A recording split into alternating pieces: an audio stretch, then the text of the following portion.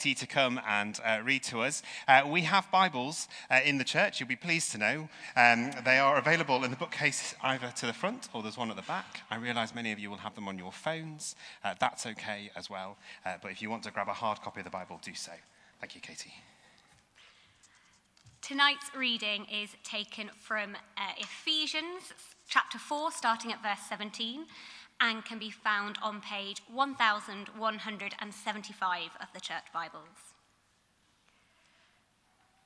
So I tell you this, and insist on it in the Lord, that you must no longer live as the Gentiles do, in the futility of their thinking. They are darkened in their understanding and separated from the life of God because of the ignorance that is in them due to the hardening of their hearts. Having lost all sensitivity, they have given themselves over to sensuality so as to indulge in every kind of impurity, and they are full of greed. That, however, is not the way of life you learned when you heard about Christ and were taught in him in accordance with the truth that is in Jesus. You were taught, with regard to your former way of life, to put off your old self, which is being corrupted by its deceitful desires, to be made new in the attitude of your minds, and to put on the new self, created to be like God in true righteousness and holiness. Therefore, each of you must put off falsehood and speak truthfully to your neighbor, for we are all members of one body. In your anger, do not sin. Do not let the sun go down while you are still angry, and do not give the devil a foothold. Anyone who has been stealing must steal no longer, but must work, doing something useful with their own hands, that they may have something to share with those in need. Do not let any unwholesome talk come out of your mouths, but only what is helpful for building others up according to their needs, that it may benefit those who listen. And do not grieve the Holy Spirit of God, with whom you were sealed for the day of redemption. Get rid of all bitterness, rage and anger, brawling and slander, along with every form of malice. Be kind and compassionate to one another, forgiving each other, just as in Christ God forgave you. Follow God's example, therefore, as dearly loved children, and live a life of love, just as Christ loved us and gave himself up for us as a fragrant offering and sacrifice to God. This is the word of the Lord. Thank you, Katie. Let's pray together. Father God, we thank you so much for your word.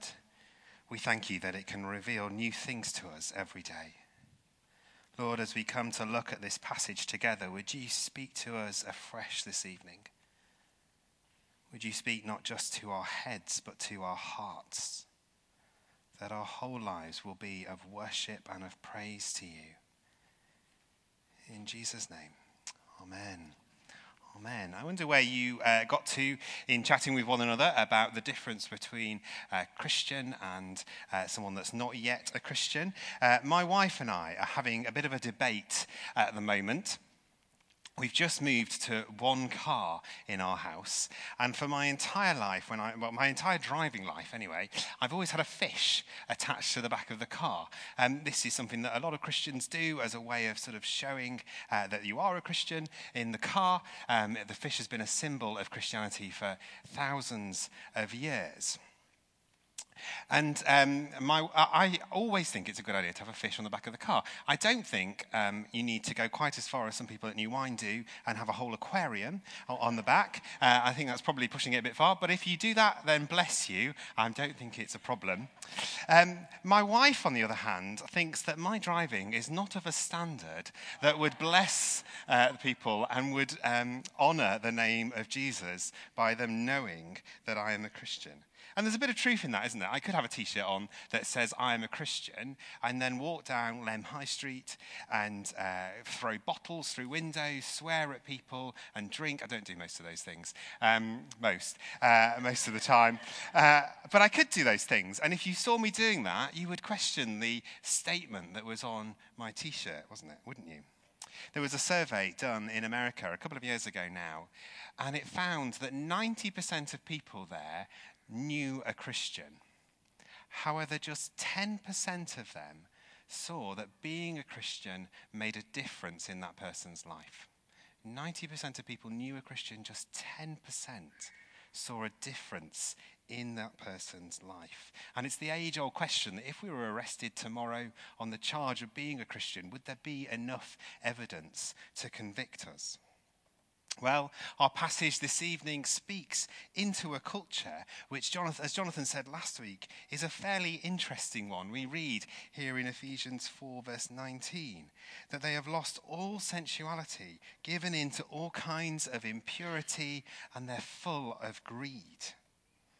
And so the bulk of our passage for this evening talks to the Christian who lives in the society that they find themselves in. But there is always a need to put any passage that we read in the context that we find it.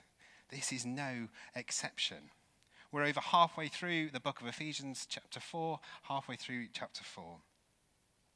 And it's only here that Paul begins to speak to the church in Ephesus about lifestyle choices. Paul doesn't tell the church in Ephesus what to do until he's spent a great deal of time telling them who they are. We've looked at Ephesians over the last few months, and we've heard about the fact that Paul tells us about every spiritual blessing which comes from knowing Christ. We've read that we are chosen, loved, and saved. We've read that we are destined for good works. And last week we heard about the gifts that are on offer to his children. But our passage this evening is focused on the world. And Paul says to the church, this is not the way you have learned when you heard about Christ. So my first point this evening is that we need to know what it is to learn about Christ. We need to know what it is to be with Christ, to be with Jesus. If you've been around for the last year, you'll know we've spent the best part of a year thinking about what it is to be with Jesus. They say that preachers only have one talk. I'm not sure that's true because I think Jonathan's got at least two. But if they do, this is my one talk. What it is to be with Jesus. Why is it important? Why do we need to think about this first? Well, John Stott put it like this. How we act is primarily informed by how we think. And how we think is primarily informed by who we are. How we act is primarily informed by how we think, and how we think is primarily informed by who we are. We won't see the transformation that Paul talks about in this passage unless we learn, unless we know Christ. I was fortunate enough to go to UCCF's forum over the summer, to the student leaders gathering part of that, and heard a chap called Marcus Honeywell speak there. Marcus was a vicar in London until recently and fairly heavily connected with University College London and their Christian Union. And he discovered that the Christian Union there weren't particularly good at mission. They weren't particularly good at sharing their faith with their friends and their colleagues. And so he went to one of their CU meetings and he said, can somebody tell me, on the one occasion that you do share the gospel with a friend, what it is that is your primary motivation for doing that? Well, he was a speaker in front of a load of people asking a question, so nobody put their hand up, as you can expect.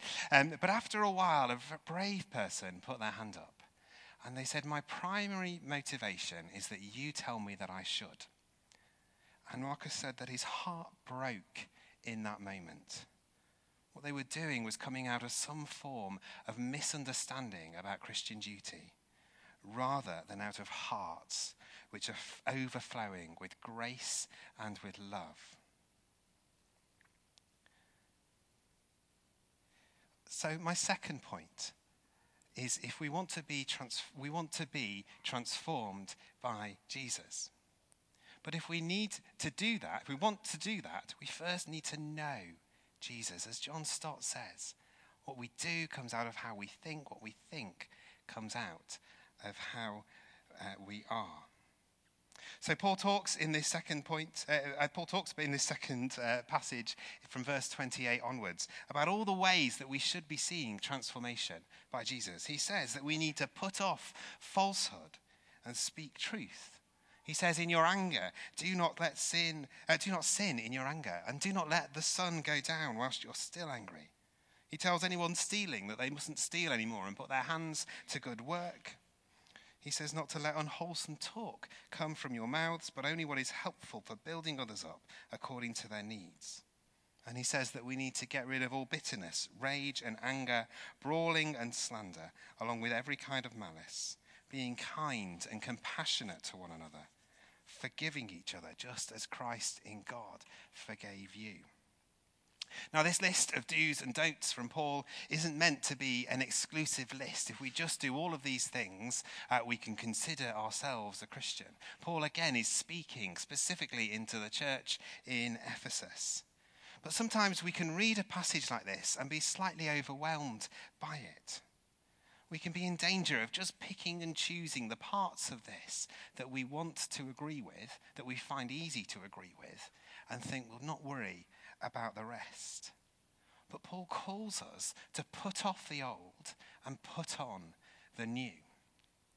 A few years ago, I was walking into work, and I'm sure this has happened to you. It was a rainy day, and there was a massive puddle on the side of the road, and a car drove through it and completely soaked me from head to toe. Now, after I'd shared the joy of the Lord with that particular driver, I went home, I finished my time of praise and gladness, and I went home and I got changed.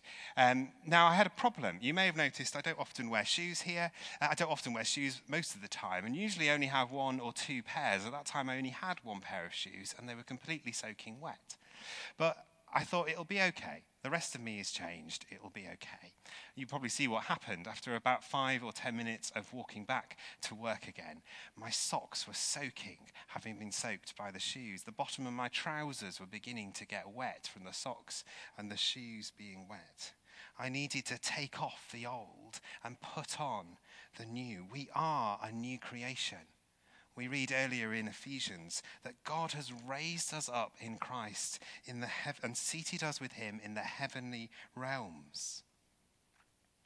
Almost always when we see in Scripture a change of robes or a change of uniform, it's in line with a change of status. Our status has changed. We are seated with Christ in the heavenly realms. We need to take off the old and put on the new.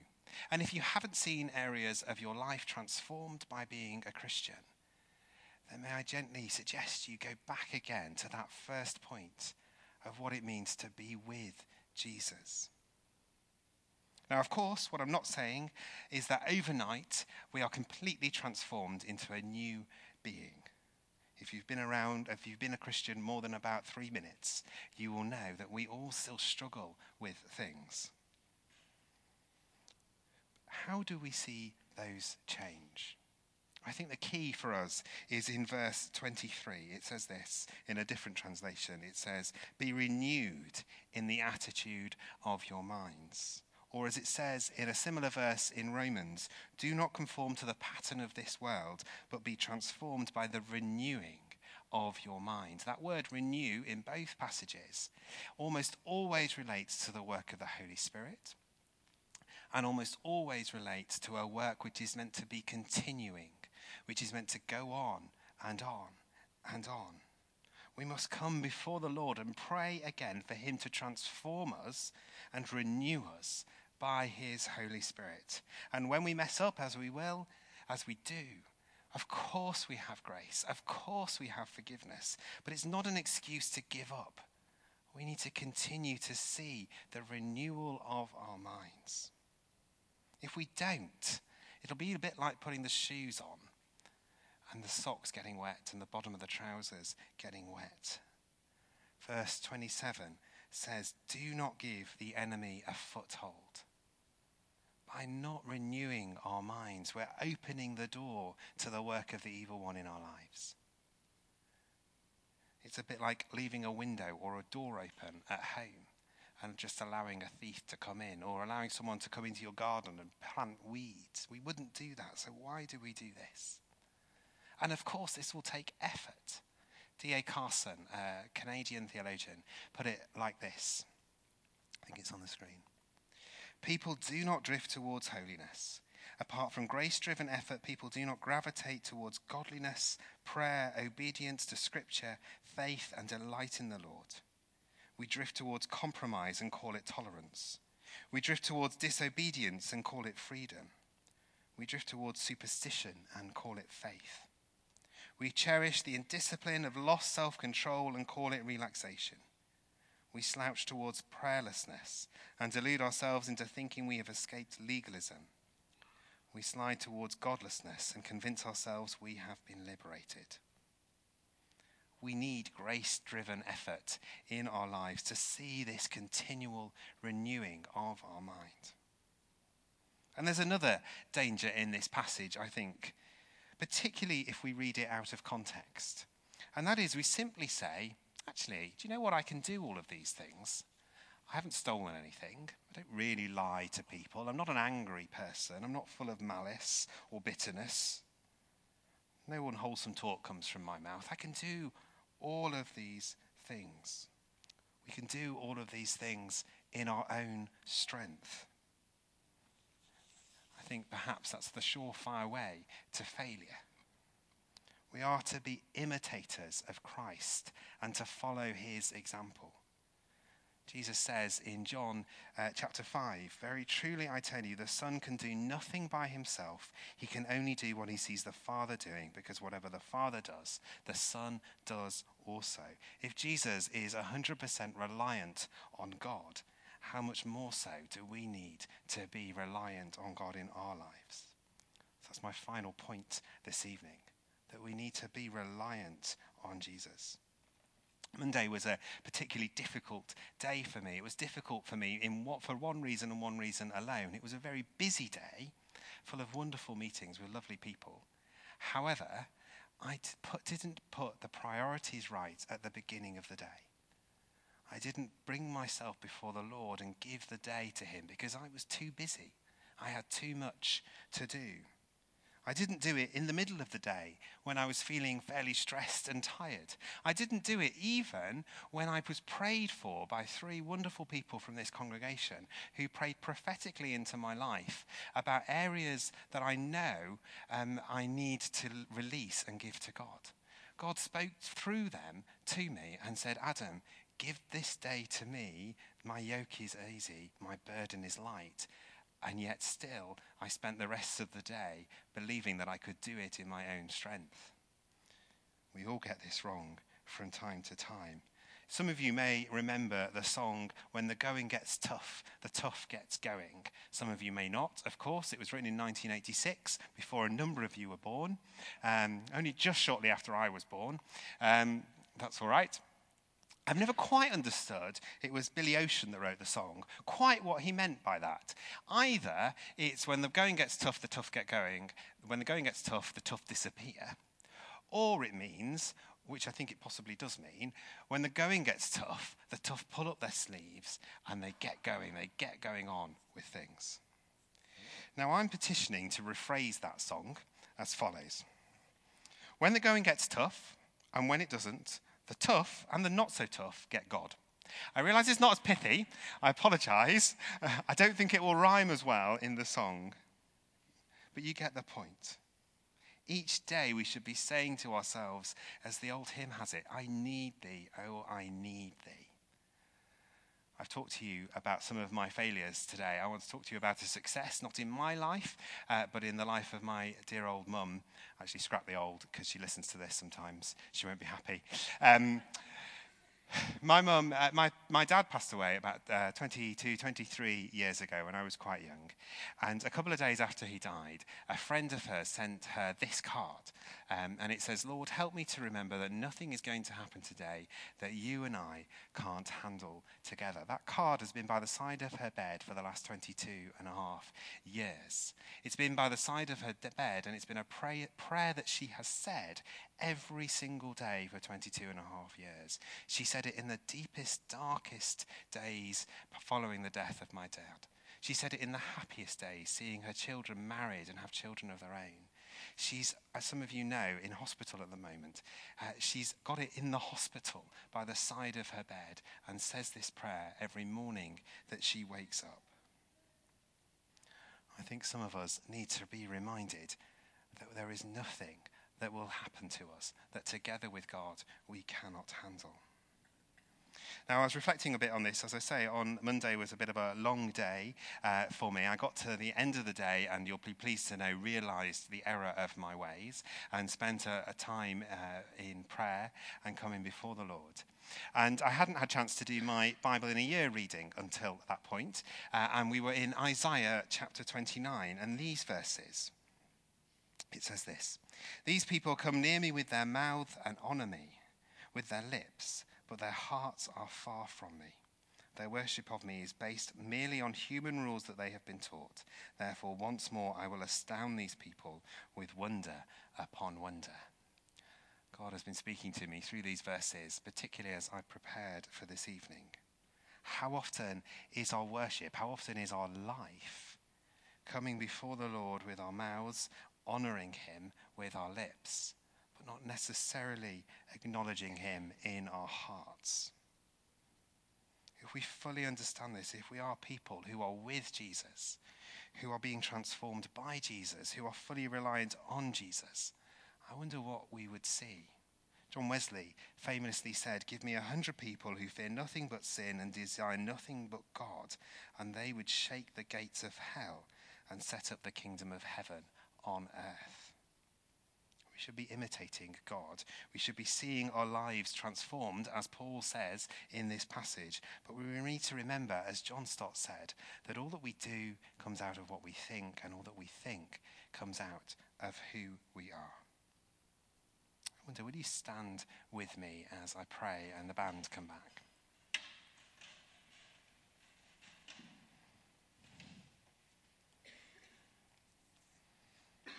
I want to start by firstly leading us in a prayer of repentance, a prayer saying sorry to God for the times when we have come near him with our mouths and honoured him with our lips, but our hearts have been far from him.